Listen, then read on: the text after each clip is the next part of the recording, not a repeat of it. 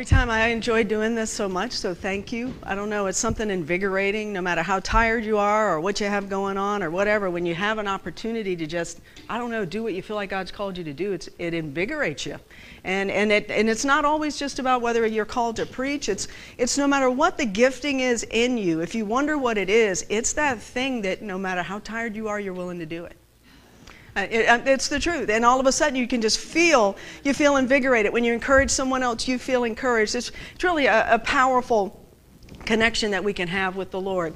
But what I wanted to talk about today is the power and freedom of salvation.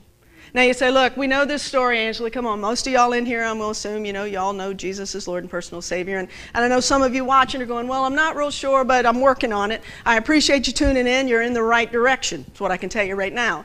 But as I've been watching television, this time of year in television production always got on my nerves.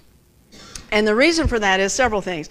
It was on the basics. It was always hard to get a day off, right? Because, everybody's in chaos and you got to hurry up and you got to take your vacation or lose it. We were just talking about those kind of things. But then all of a sudden, everybody wants to do the retro show. We're going to look back over the year.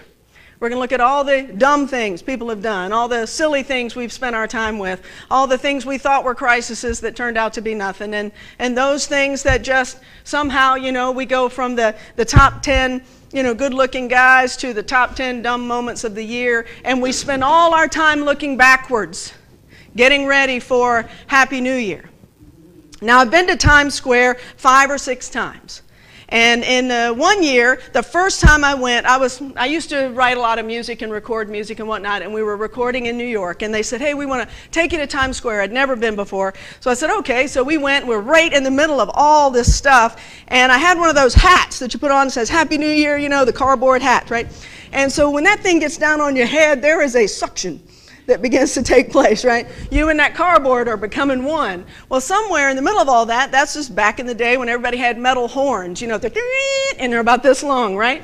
They stopped doing that for probably the reason I'm about to tell you. Somewhere in the middle of Happy New Year, somebody got the idea that, hey, everybody who's been wearing these hats for 3 hours during we're going to hit the top of them, because something funny happens when you hit the top of a cardboard top hat when it's stuck to your head. So he goes, pop, and he hits the top, and the hat goes bang, and explodes, and all the sides go on. And, oh my gosh, now it's like impaled into my forehead. But nonetheless, it was fun. We were counting down. We were looking at the crystal ball. It was coming down. 5, 4, 3, 2, 1. Everybody cheers. And the crowd that took 6 hours to gather, in a matter of 2 minutes, ball drops, yippity-doo, hooray, woo, dispersed. All of a sudden, there's nobody there. There's nothing but the garbage left on the ground. It took hours to get all that revelry built up. And in that moment, I can remember the Lord speaking to my heart. And he said, look, they celebrate newness for a moment, but I celebrate newness every day. So as we're looking at all these little TV shows, the reason I felt like, I even struggled with the message, because I said, Lord, these people know this. And he's like, no, you need to be reminded of what your future is, reminded that your past is covered, reminded that grace is sufficient all the time, and that we don't need to spend our lives looking in the rearview mirror. We don't need to worry about really what happened outside of being grateful that we survived it in most cases. And then say, all right, Lord, thank you that same provision is still available. I didn't use it up. It's fresh every day. So we want to talk about John 8:36, who the Son sets free is free indeed. Do you feel free today? Do you feel free? A lot of people I talk to say, it's just this time of year. There's something about it. I feel oppressed. It makes my chest hurt. It gives me a headache. All these things where we build ourselves into a frenzy. And then the frenzy's over. It's fun. We like decorating, doing stuff, plugging in all the blow-up stuff. I call it the grand inflation in my backyard. And so all that stuff is fun, but then now we're in the take it down section of the program, right? And all of a sudden, the fun is wore off and the tired's catching up. But who the Son sets free is free indeed. Let's talk a minute about salvation. God gave his life on the cross as a sacrifice for our sins. His blood washes away our sins and frees us for an eternity. He frees us from suffering and condemnation. So you're free. You're going into the next year free. You're going into tomorrow free. You're going into lunch free. You're going into the next second free. If you've accepted Jesus as Lord and personal Savior, you're free. The condemnation or that feeling that you have that is anything other than love, hope, peace, kindness, all those things that are positive, if you're feeling anything other than that, God's got that covered. Let's talk to Him about it. Let's give it to Him. Let's find out what He has to say, and let's start living a little differently, because perhaps the condemnation that you're carrying is not intended to be yours. We find it easy sometimes to carry the baggage because it's familiar. It's familiar. We often don't know what to do without it. I was talking to somebody just a few minutes ago. We were talking about, hey, when seasons change, it gets comfortable wearing that thick coat and all that stuff. But when spring gets here, there comes a point where you got to take that garment off. You somehow intuitively know, I don't need this anymore. Living a life with Jesus is very much the same. The garments that we carry, the heavy things that we wear around us, the stuff that we carry with us places, often when the Lord says, I've forgiven you, you've said, Lord, please forgive me. And He says, okay. And then we keep wearing the garment. Lord, forgive me. Okay. You're forgiven. You keep wearing the garment. And all of a sudden it gets heavier and heavier, and you go, God, why do I not feel any lighter? And the Lord looks at you and says, look, I've forgiven you. Now you forgive you. I had an old lady tell me once, I said, look, are your standards higher than God's? And I said, well, wow, that's a deep question. No, would be my initial response. And she said, well, if you're not forgiving you and He's forgiven you, then they are. And that's a dangerous spot to be in. We don't want to be there because He's set us free. Jesus resurrected, showing us His authority over sin and death. Look, God understood we are complicated, simple people. We argue about everything, right? Right? So the yes He did and the no He didn't, right? So I can imagine, I spent a lot of time writing. I wrote a show about Barabbas because we don't really have a whole lot of history on him. So I spent a lot of time just writing what would it be like to have been hey, you don't need to die. We're going to kill this guy instead. You're totally guilty. We're going to let you go. And he was probably arrogant enough to go celebrate that. Right? So just the thought of maybe him attending that crucifixion out of sheer arrogance, that the people liked him.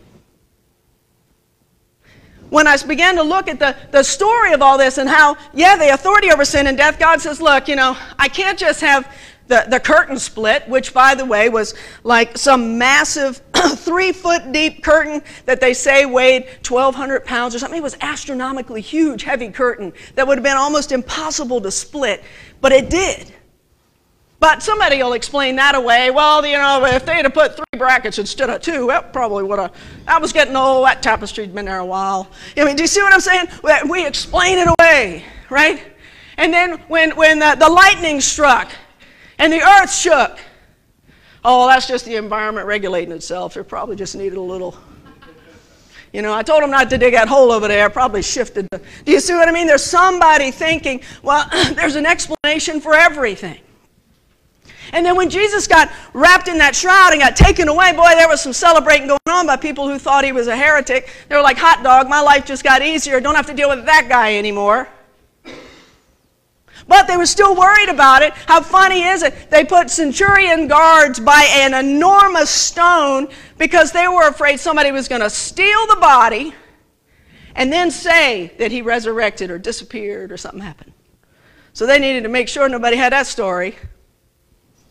God used that. He said, okay, no problem.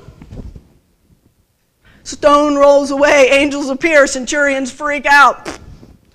They become the testimony of, holy moly! Right? And then when they look in and they realize something is going on, it's freaking them out. Only to discover that Jesus, not only had He risen from the dead, but now He is going to walk among people and talk to them a minute and go, oh yeah, see this right here? Do you think a scar was necessary? God, in a moment, when you pass on, I believe there is that moment where you are made completely whole. In a moment, all injury is gone, all difficulty has passed away, and you are every bit whole. But I believe that that little scar was significant because God, that's not really you. You just look like him. You're an imposter. You're an impersonator. You kind of look like Jesus. And he says, hey, some intimate knowledge. Go ahead. It's all right. Touch it. It's okay. I'm good. God had already thought ahead that we were going to try to talk everybody out of everything. So he said, let me prove it to you. All right? And then what does he do? He doesn't disappear. He ascends. Hey, everybody, see me? I'm here. I'm alive. I'm good. I am who I said I am. And God is who he said he is. And here we go. And eternity is yours. And all this hateful stuff going on down here, I got it covered. Let me help you. Man, what a production. If we had to like make that in like into a television show and the producers would be going, no. It would not make Hallmark. It doesn't have the right ending. Right? Right? And then they say, nobody's going to believe that a stone that big would actually, I don't know, we'll have to change the door configuration because there's no way a ton would just roll. You know, do you see what I mean? Our logic will talk us out of who God is and how it works. So I just wanted to do some reminder things today because, you know, I'm like Bill Nye, kind of not the science guy, right? All right, so if I had to explain what happened that I just told you about, right? So Jesus was walking among us, right? And he was the Messiah, and we know that there was miraculous things that happened, and there was Mary and Joseph and the birth of Jesus, right? All that story has been told. And Jesus is walking among the people, right? But there's a lot of sin in the world. There's a lot of evil. Let's just face it, sin is a fancy word for evil. Sin is doing things you shouldn't do. Sin does not leave you feeling good. But as people were kind of living in this world with sin, they were getting more and more polluted by it. So it's getting harder and harder to tell good from evil. Harder and harder to tell what I should do and what I shouldn't do. Harder and harder to tell how to be kind to one another. Let's look at some of the barbaric things that went on back then. There was some horrible stuff. Crucifying people upside down, all sorts of things.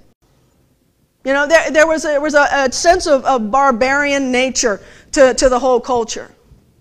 And it was, you know, look out for yourself, right? Who else is going to look out for you? Can you imagine that? This is the world without Christ. Yeah, God created the heavens and the earth, but this is the world without that connection to forgiveness or clarity or love. True love. Not love with a motive, but love that just loves you because. So then, Jesus comes into the scene, right? So as Jesus comes into the scene, they say, oh, wait. You think you're the big dog? You think you are, you know, King of Kings, Lord of Lords? Yeah, we've heard your stories, Son of God. And they mocked him, and they beat him. And they shoved a crown of thorns on his head with the thorns this long. They were doing everything they could to prove to everyone around him, he is just flesh. They wanted his pain and anguish to be visible. That was awful. So then Jesus died on the cross and they said, gotcha. And then in that moment, in that dark day, Jesus then took authority over sin. And he said, I got you. And as sin tried to take over Christ, Christ began to take over sin. We getting there? All right? We're going to fix it. What did I do with my brown bag, buddy? Oh, there it is.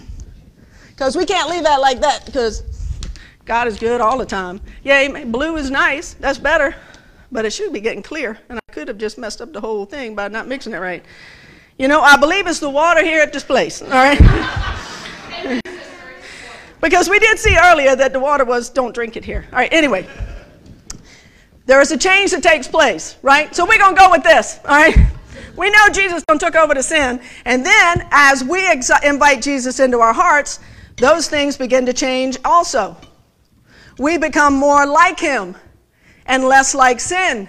The sin, as sin thinks it's going to take over, Jesus has taken on all the sin. He says, look, I'm going to make you every bit whole, every bit clean. There's nothing you've done that I can't change, that I can't fix. And then as you ask for him to come into your heart, those things begin to change you. Jesus comes into you and says, okay, I want to change you.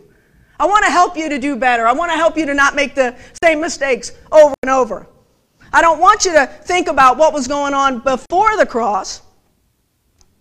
You need to know what I did after the cross. And then we need to have the water tested here because this is really weird. So I'm not going to drink any of the water out of the church. Okay. All right, so we keep going. All right. So what happens after you accept Jesus? What exactly happens after you accept Jesus as Lord and personal Savior? The process of sanctification begins. It's the joy of learning how to live free. Do you know the word sanctification, if you look it up in any version other than King James, it's not there. And I couldn't figure out why that word got it. It's as the language began to change and as we began to kind of make it a little more relevant, all of a sudden words like this were starting to get lost. But sanctification occurs as a result of salvation. At the moment the Holy Spirit enters our lives, we are no longer held hostage by sin and death. And we're free to live the life God desires for us. Therefore, if anyone is in Christ Jesus, he's a new creation. The old has passed away, and behold, the new has come. That's in 2 Corinthians. But I really like this explanation. I read this in a book this week. The Holy Spirit enters your life. You are no longer held hostage by sin and death. Hostage. When you're held hostage by something, typically, we've all seen those movies where the guy gets tied up and thrown in the trunk of the car, right? And he's fighting. He wants to get out. You know, that's why they now put those pull things in the back of every car so you can get out should you ever find yourself trapped in the trunk. Does that not disturb anybody? All right, but anyway, it must happen a lot more than I realized. But nonetheless, that you're not hostage to sin and death. But if you were stuck in the trunk of a car, you'd be fighting to get out because you don't want to be there. The crazy thing about sin, though, is it wraps you tight. It tries to kind of snuggle up, make you feel like, oh, well, this is okay. It makes me feel good for a moment. Or this is kind of the way I do things, so I'm just going to roll with it. Sometimes we don't realize that we're being held hostage, that there's something better. I talk to people all the time. Buddy and I both do our share of funerals. And I talk to people all the time that don't understand that the reason that you believe in Jesus as Lord and personal Savior is that eternal promise that will be fulfilled when you pass. But it also says, I've not only come to give you life, but life more abundantly. So I know there's a lady I know very well who constantly says, I can't wait to die to be with Jesus. No, no, no, no, no. That's not where we're supposed to be. You don't want to live to die. You want to live far more abundantly than you can think God wants to do for you. He wants to take you to that place where you enjoy this life and do what He's called you to do here so that when you pass, you don't have to worry about, I tell people all the time, if you're saved, tell somebody. Because you don't ever want to do a funeral of somebody when I've been to one or I had to do it where I said, were they saved? And the whole family looks at me and says, I don't know, I hope so. You don't want to live a hope so life. You don't want to leave your family thinking, hope so. Even if they don't agree with you, even if they're lost, you let them know, I know so. Because there will come a time when it changes them. There will come a time when the question matters. And there will come a time when that answer is liberating. Because eternity is amazing. We try to compare it to here. Again, we're back to those scenarios of how complicated we are. We try to think of our best day here and we kind of apply it there. I think our best day here is our worst day there. You know what I'm saying? I think there's so much more that's coming that we cannot fathom, but we've got to faith our way there. Jeremiah reminds us, "For I know the plans I have for you, declares the Lord, plans for welfare and not for evil, to give you a future and a hope. Then you will call upon me and come and pray to me, and I will hear you. You will seek me and find me. You will seek me with all your heart, and I will be found by you, declares the Lord." Do you hear that? Hey, I've got plans for you. Everybody here, God has a plan for you. And it's not the same plan as it is for me or Buddy or anyone else in this room. It is your plan. And it will be amazing, and it's especially for you. God loves you enough to not copy-paste, but to make it unique. It's yours. He knows the plans He has for you. Plans for welfare and not evil. It's not going to destroy you. It is going to elevate you. You may have to step away from a sin you find comfortable to get to where God wants you to go. That's uncomfortable, but I guarantee you the comfort on the other side will far exceed anything you got from over here. He wants to give you future and a hope. Any of you want future and hope? I sure do. I want the hope that God can give me. Then you will call upon me and come and pray to me. Do you hear what I'm saying? He's asking you, call on me. Scripture says, call on me and I will answer you. It's a guarantee. Call on me. Pray to me. I will hear you. You don't have to question. You don't have to beg. Call. Jesus, help me. He heard me just then. Jesus, help me. He heard me just then. This is not like drama. This is relationship. So Tanya, pray for me because I don't know what I'm going to preach tomorrow.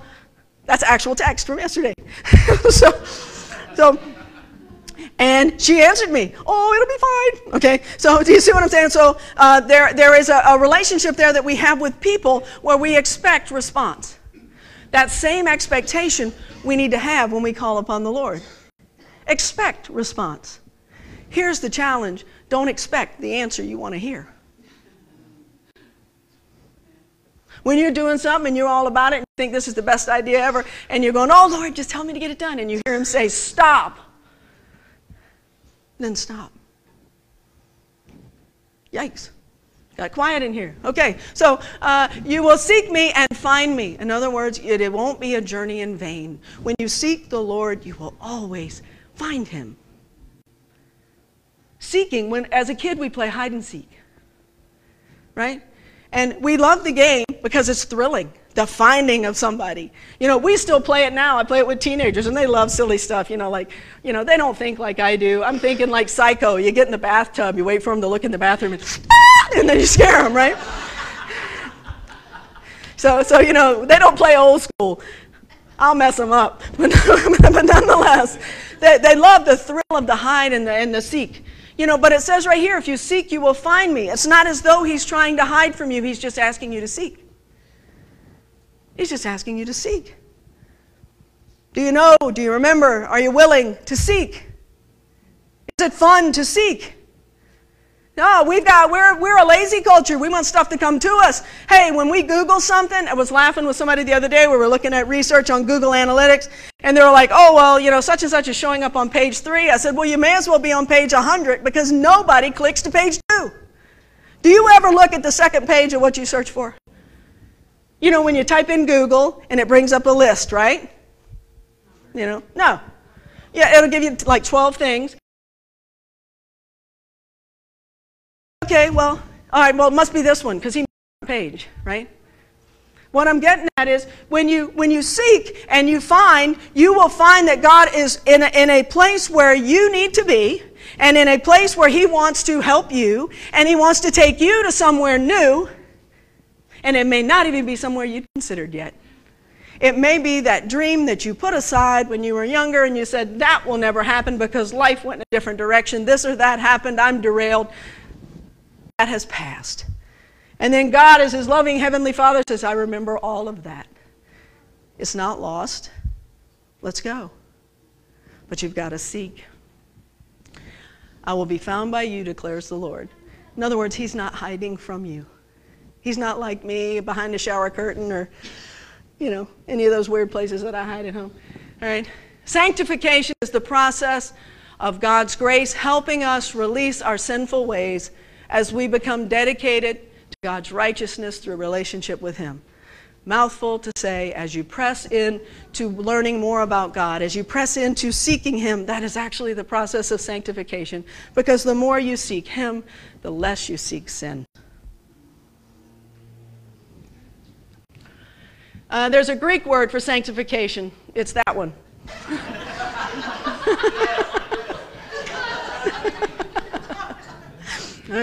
It means it means separation or setting apart. Have you ever said to somebody, oh, well, they'll be here a little later, I'm going to save this for them. And you set something apart, right?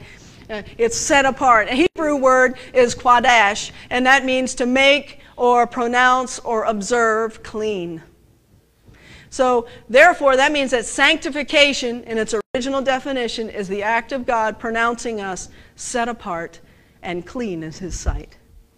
So though you may see yourself as fallible, you see yourself as sinful, you know intimately all the things you think and have done, God says, I forgive you. I'm going to make you every bit clean, and I'm going to set you apart because I have something special for you. Do you feel set apart? Do you feel clean? Because when you say, Lord Jesus, please forgive me for the sins I've committed. The reason God made it that simple, I was thinking about it this morning. God, we are so complicated.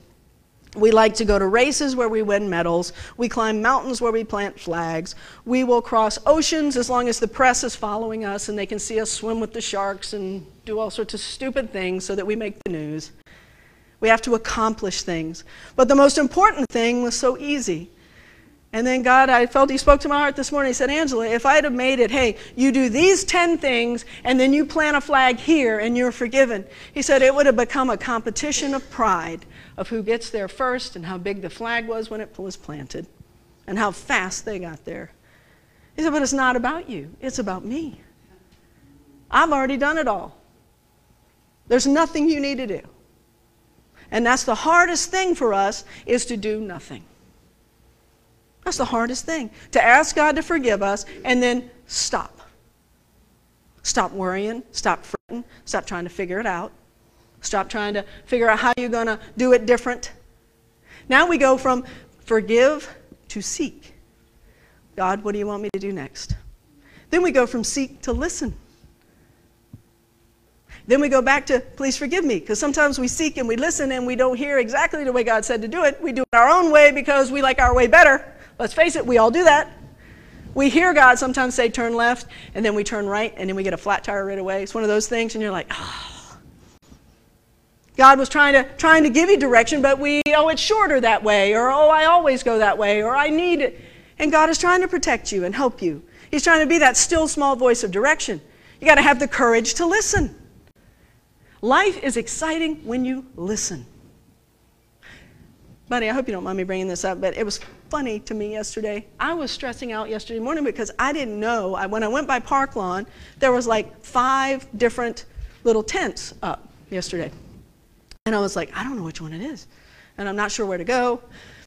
So I decided, well, I'll just go a little early to make sure I know where I need to be. And as I pulled out, the Lord said, go wash your car. And I said, God, I don't have time to wash. You know I really love to wash my car, but I don't have time to wash my car. I need to go wash your car. I was like, all right, God's just trying to tell me calm down. I'm going to go sit in the car wash, watch the colorful bubbles, right? So we're good. So I went to the car wash, and as I pulled out, just as I pulled out, right in the back of Miss Ruthie going to Park Lawn. I knew right where to go. I know that sounds odd, but me and Clayton Rollins went straight to Park Lawn. And because it was like the Lord was saying, would you quit worrying about this stuff? Even the simplest of directions, I've got you. Relax. And along the way, not only will I provide what you need, I'll help you with some things that are the desire of your heart. I'll give you some pleasurable opportunities along the way. This is not all work. This sometimes is fun. Often it's fun. It is really fun to hear and seek and then hear God tell you to do something and then you do it. And then what the blowback on that sometimes is just an amazing peace and joy that you would have otherwise never experienced. So it's not all just this hard, trudging work of, I got to seek the Lord.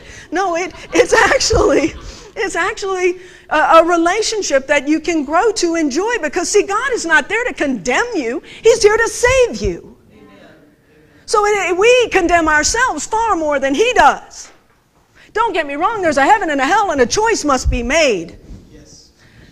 But when the choice is made, and you've accepted Jesus as Lord and personal Savior, your eternity is secure, right? So let's check that off the worry list, all right? We don't need to worry about that anymore. Now, as we're seeking, God says, look, I love you. I care for you. I'm not here to throw you under the bus. I'm here to save you from the bus. I want to help you do bigger and better things. So why is it that we work so hard to fit in when we're called to set apart? I mean, I'm genuine in this. I don't know why. At least once a week, I talk to somebody who's like, I just don't fit. Okay, that's awesome. Where do you fit? With Jesus. God has got a place for you. He's got something special for you to do. There's a reason that you don't fit. That doesn't mean that you don't go to church and you don't get around other people. That's not what I'm saying. You know, that part of you that says, this is not where I'm supposed to be. And often it's different things. It may be different relationships. It may be different jobs. It may just be the way you're living life. It may just need to change into a little bit more of a hopeful scheme. But why do we work so hard to fit in when God has called us to be set apart, set unto Him? The effects of living in a sin-filled world has harmed everybody differently. We all face different issues. We struggle with sin. Our past hurts of varying degrees, hindering our ability to live the life God desires for us. We settle with, it is what it is, when God really wants it to be what it isn't. How many of us have said, it is what it is? But God wants it to be what it isn't. Oops. Once the Holy Spirit enters our life, we begin to see more clearly the areas that need to change so that we grow in our relationship with God. As we begin to view the world and people and personal difficulties from a more biblical perspective, our choices begin to change and become motivated by love and truth and not our selfishness. The more we seek God, the more we understand His character and nature, the more we try to be like His character and nature, the less we act like ourselves, which, trust me, is a good thing. And then all of a sudden, we're able to add some grace to situations that we could not add grace to without Him. Does that sound too complicated? Did I go too far? You got it? So the more time we spend with the Lord, the more we seek Him, the more we understand Him, the more in relationship we are with Him, the stronger we become in who we are in Him. And it kind of takes some of that flesh reaction out of how we live our lives. All of a sudden, we get along with people better, all sorts of things. All right, Dana, I'll throw you under the bus since my last experiment really didn't go all that well, but you get my point. Huh? Hey! It's all good. Thank you, Jesus. All right, so. No hammers. No, we've moved up. Here, you can light the candle. There you go. So that way I had nothing to do with it. All right. All right, so we're going to hope that this is all good. All right, so. Well, you're not done. Here, I'll take that. Here, you can have this now. So you might want to hold it right there. Yeah. And you might want to stick your arm out like that. Tell me when. All right, just hold it right there. All right, so without Jesus, we are really full of ourselves, aren't we? Do you all know anybody that's full of themselves? And see, sin has this way of attracting people. It looks like it's just this beautiful thing. And then people that are full of themselves say, well, I can get away with anything. I can do anything. And then all of a sudden, the closer they get to it, the closer they get to it, all of a sudden, life takes on a different, And there you go. Well, you're not done yet. And there you go. They thought they had it all, and all of a sudden, it was all consuming. And this is typically where people call me at 2 o'clock in the morning, right here.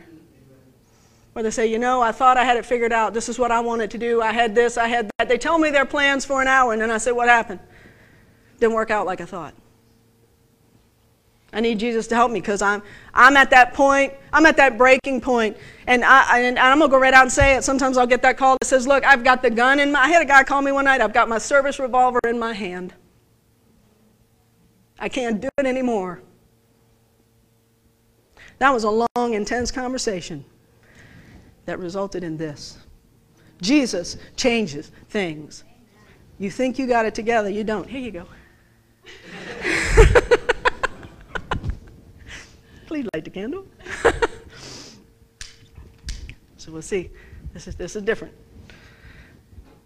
And I'm relatively confident, but I don't want to mess up the church. So, all right.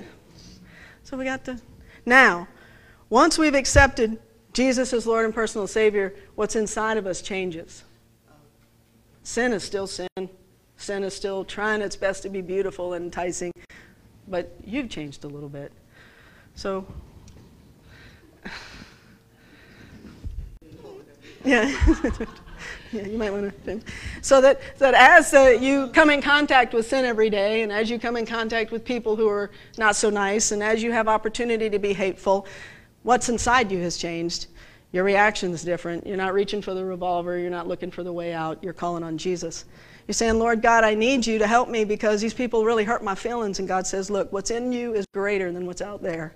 I've got your back. I've got your insides. I've got your heart. I got your head. I'll take care of you. I'll take care of your finances. I'll take care of your house. I'll take care of your dog, your cat, whatever it is, it's worrying you. What's on your heart's on my heart. I love you. Sin has no effect on you because you know me. I forgive you. Amen, amen. Got anything else we should add to that? Should we add anything else? Anything else y'all worried about? We can put a whole list here. You good? I'm good. All right. So there you go.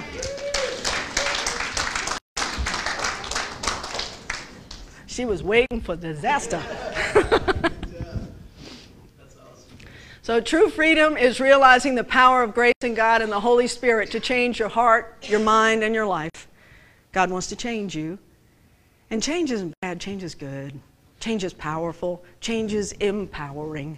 It allows you to do things you never thought you'd be able to do. Sanctification, there are 4 practical steps. Prayer is important. When we're suffering or facing temptations, our mind, our body are weak, and Satan knows about it, and he tries to take advantage of us, and he sends us into those places where you got to boss your brain, you're thinking awful things. And he says, look, when we pray, we're in spiritual union with God. In other words, the devil can't interrupt you while you're praying. Did you know that? Can't interrupt you. So talk to God. Not only will prayer us in our hardship, but it'll also give us the strength to overcome sin and circumstance. It'll prepare you for what's coming so you handle it differently. Through prayer, we are also more sensitive to the leading of the Holy Spirit. The more you get to know, it's almost like my dog barks a certain way. So I can be 3 doors down and I know it's my dog barking, right? You know what I'm saying? You come to recognize the strangest of things. And the Holy Spirit voice, God's speaking to you, is very similar. As you spend time in prayer, in your time of prayer, you spend less time of this and more time with this, you begin to hear that still small voice of the Holy Spirit speaking to you. And then as you react and act to what you're hearing, and you see the fruit of you acting out what He's told you to do, you begin to understand, that was the Lord talking to me. Oh, that was me. That was God. Oh, that was me. You see what I mean? You start to be able to parse that out. All right? The second practical step is God has always given us the written word. He's also given that the Bible. The Bible is not merely a history book, but it's words that have power to sanctify us, to change us, to deliver us, to educate us, to bring us peace. When Satan tried to tempt Jesus in Matthew, Jesus used the word of God to overcome temptation. And he answered and he said, it is written, man shall not live by bread alone, but by every word that proceeds from the mouth of God. I think it's really important that the way Jesus spoke to Satan was with the word of God, because had he spoken and said, yeah, go ahead, give it a try. I don't believe it. You don't know who my daddy is. I mean, you see what I'm saying? Had there been smack talk instead of God talk, there would have been an interruption. But he was very cognizant to only speak the word of God. And that's where we have to be. When we get to that place where we really feel there's an attack coming, we've got to use Scripture. You know, when I go to the airport and I check in, they always ask me, what's your confirmation number? And then they type forever. Have you ever noticed that? When you check in, and they get really concerned. Oh, here you are. I mean, they wait for you to like feel this anxiety, you know? And by the time your anxiety is about right here, they go, oh, here it is, no problem. Got you right here. But you have a confirmation number. I want to encourage each one of you that you've got a whole book of confirmation numbers. My confirmation number, Jeremiah 33:3. Call on me, I'll answer you, show you great mighty things you know not. That one is a go-to. What's your confirmation number? Know who you know and have some confirmation numbers handy. So when the devil tells you that you're not, you can say, oh, I got my confirmation number.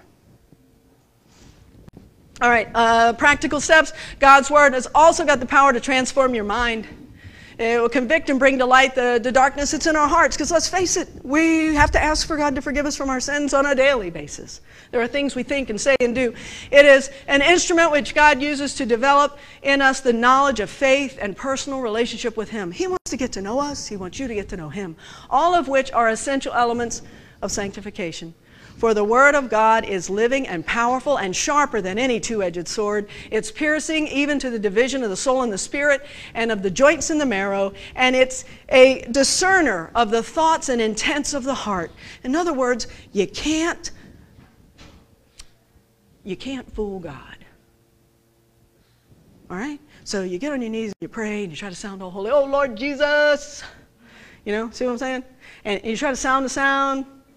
You gotta, you know, I really need that Mercedes, you know, right? And God says, look, you need a car. I got you. You know, I'm being silly, but we think that we can somehow outslick and outmaneuver and manipulate God. You cannot.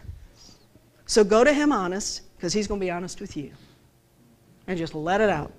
Whether by studying or listening to teaching or sanctifying the work of God's Word, it is enormous to a believer who recognizes its truth and power. When you understand that there is a Scripture that will cover every situation that you are in your life ever, it changes your perspective of that book. And believers are also sanctified in worship. True fervent worship is what God desires from His people. When our worship is genuine, it transforms our hearts and brings us into a close union with God. John 4:23 says, but the hour is coming, and now is when the true worshipers will worship the Father in spirit and truth, for the Father is seeking such worship to Him. In other words, do you love Him enough to say, thank you, Jesus? That's worship. Do you love Him enough to just take a moment? That's worship. Singing a song, that's worship. Singing with the radio, that's worship. Quiet moment with God, that's worship. I paddled out to Plumtree Island on the, you know, you're not supposed to go to Plumtree Island. I paddled out to a stretch of sand and with my kayak. And I just felt like I wanted to have communion, and all I had with me was a really healthy snack of Gatorade and potato chips. So, you know, I was thinking, I might dehydrate, but I need my salt, so I'll get it in two places. See, I was being healthy-minded, right? No, not really. But anyway, I felt like, well, Lord, you know, I don't have the right things. And God said, it doesn't matter. It's the symbolism of it. If you want to be with me, I want to be with you. Let's have some Gatorade and a chip, shall we? And so worship doesn't have to be complicated, but I encourage you to make it personal. You can corporately worship here. That's wonderful. You can do it while you're brushing your teeth. Thank you, Jesus. Hallelujah. But take a minute to do it. It's contagious. All of a sudden you feel like, wow, okay, the weight of the world is starting to drop off a little bit. You know, I remember my dad would put his headphones on and cut the grass with a riding lawnmower, right? So he couldn't hear anybody, even if it was like, there's a tree! You know, he couldn't hear me. I'd have to run out in front and stop. But I would go out there and he'd be singing hymns really loud, riding his grass cutter, because he was having a great time on his lawnmower, wasn't cognizant that the whole neighborhood could hear him singing because he was trying to hear himself, which was praise the Lord, hallelujah. But that's where he was finding Jesus, he was at peace on his lawnmower riding around the yard. What I'm trying to say is don't complicate it. Wherever you are, let Him be there with you. We're all different, okay? We're all full of varying degrees of grace and hot air, all right? All right? We're all different. It's okay.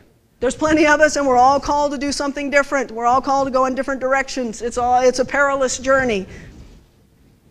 But Paul puts it in Thessalonians like this: now may the God of peace himself sanctify you completely. In other words, may he change you completely to be more like him. May your whole spirit, soul, and body be preserved blameless at the coming of the Lord Jesus Christ. He's calling us to go higher, go deeper, go further with God. We need to rise. We need to have the revelation that God loves us. We need to accept, if you haven't accepted Jesus as Lord and Savior, accept that invitation. And then we need to understand that salvation is permanent. It's eternity. And that eternity is a blessed assurance of God's love for you. Who the Son sets free is free indeed. As we go into a happy new year, Psalms reminds us, delight yourself in the Lord, and he will give you the desires of your heart. Commit your way to the Lord, trust him, and he will act. If there's something you're lacking, something you're wanting, something that's the desire of your heart, take it to God. Take it to God. He will find a way if it's his will, and if it is not his will, he will help you see and understand what his will is for you, and you'll be happier for it. And then in 2 Corinthians, it's telling us, therefore, if anyone is in Christ Jesus, he is a new creation. The old has passed away, and the new has come. Celebrate real newness now. Let's pray. Heavenly Father, we are grateful that you love us, that you care for us, that God, you want desperately to touch our hearts and to get to know us and to be in relationship with us. So Lord, I pray right now, anyone, Father, who's listening and says, you know, I've never prayed that prayer for Jesus to come into my heart. Right now, it is really that simple. Lord Jesus, forgive me for my sins. Please come into my heart. I make you my Lord and personal Savior.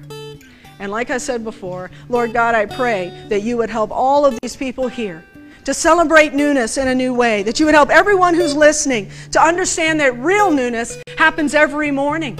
Your word says your grace is new every morning, that your joy is sufficient, that you will restore our joy, you'll renew our spirit, you'll help us, Lord God, to have hope.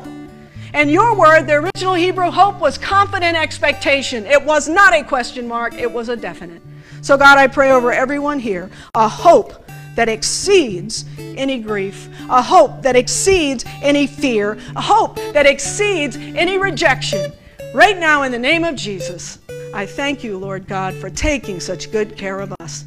Help us to hear your voice and follow your directions. In Jesus' name, amen.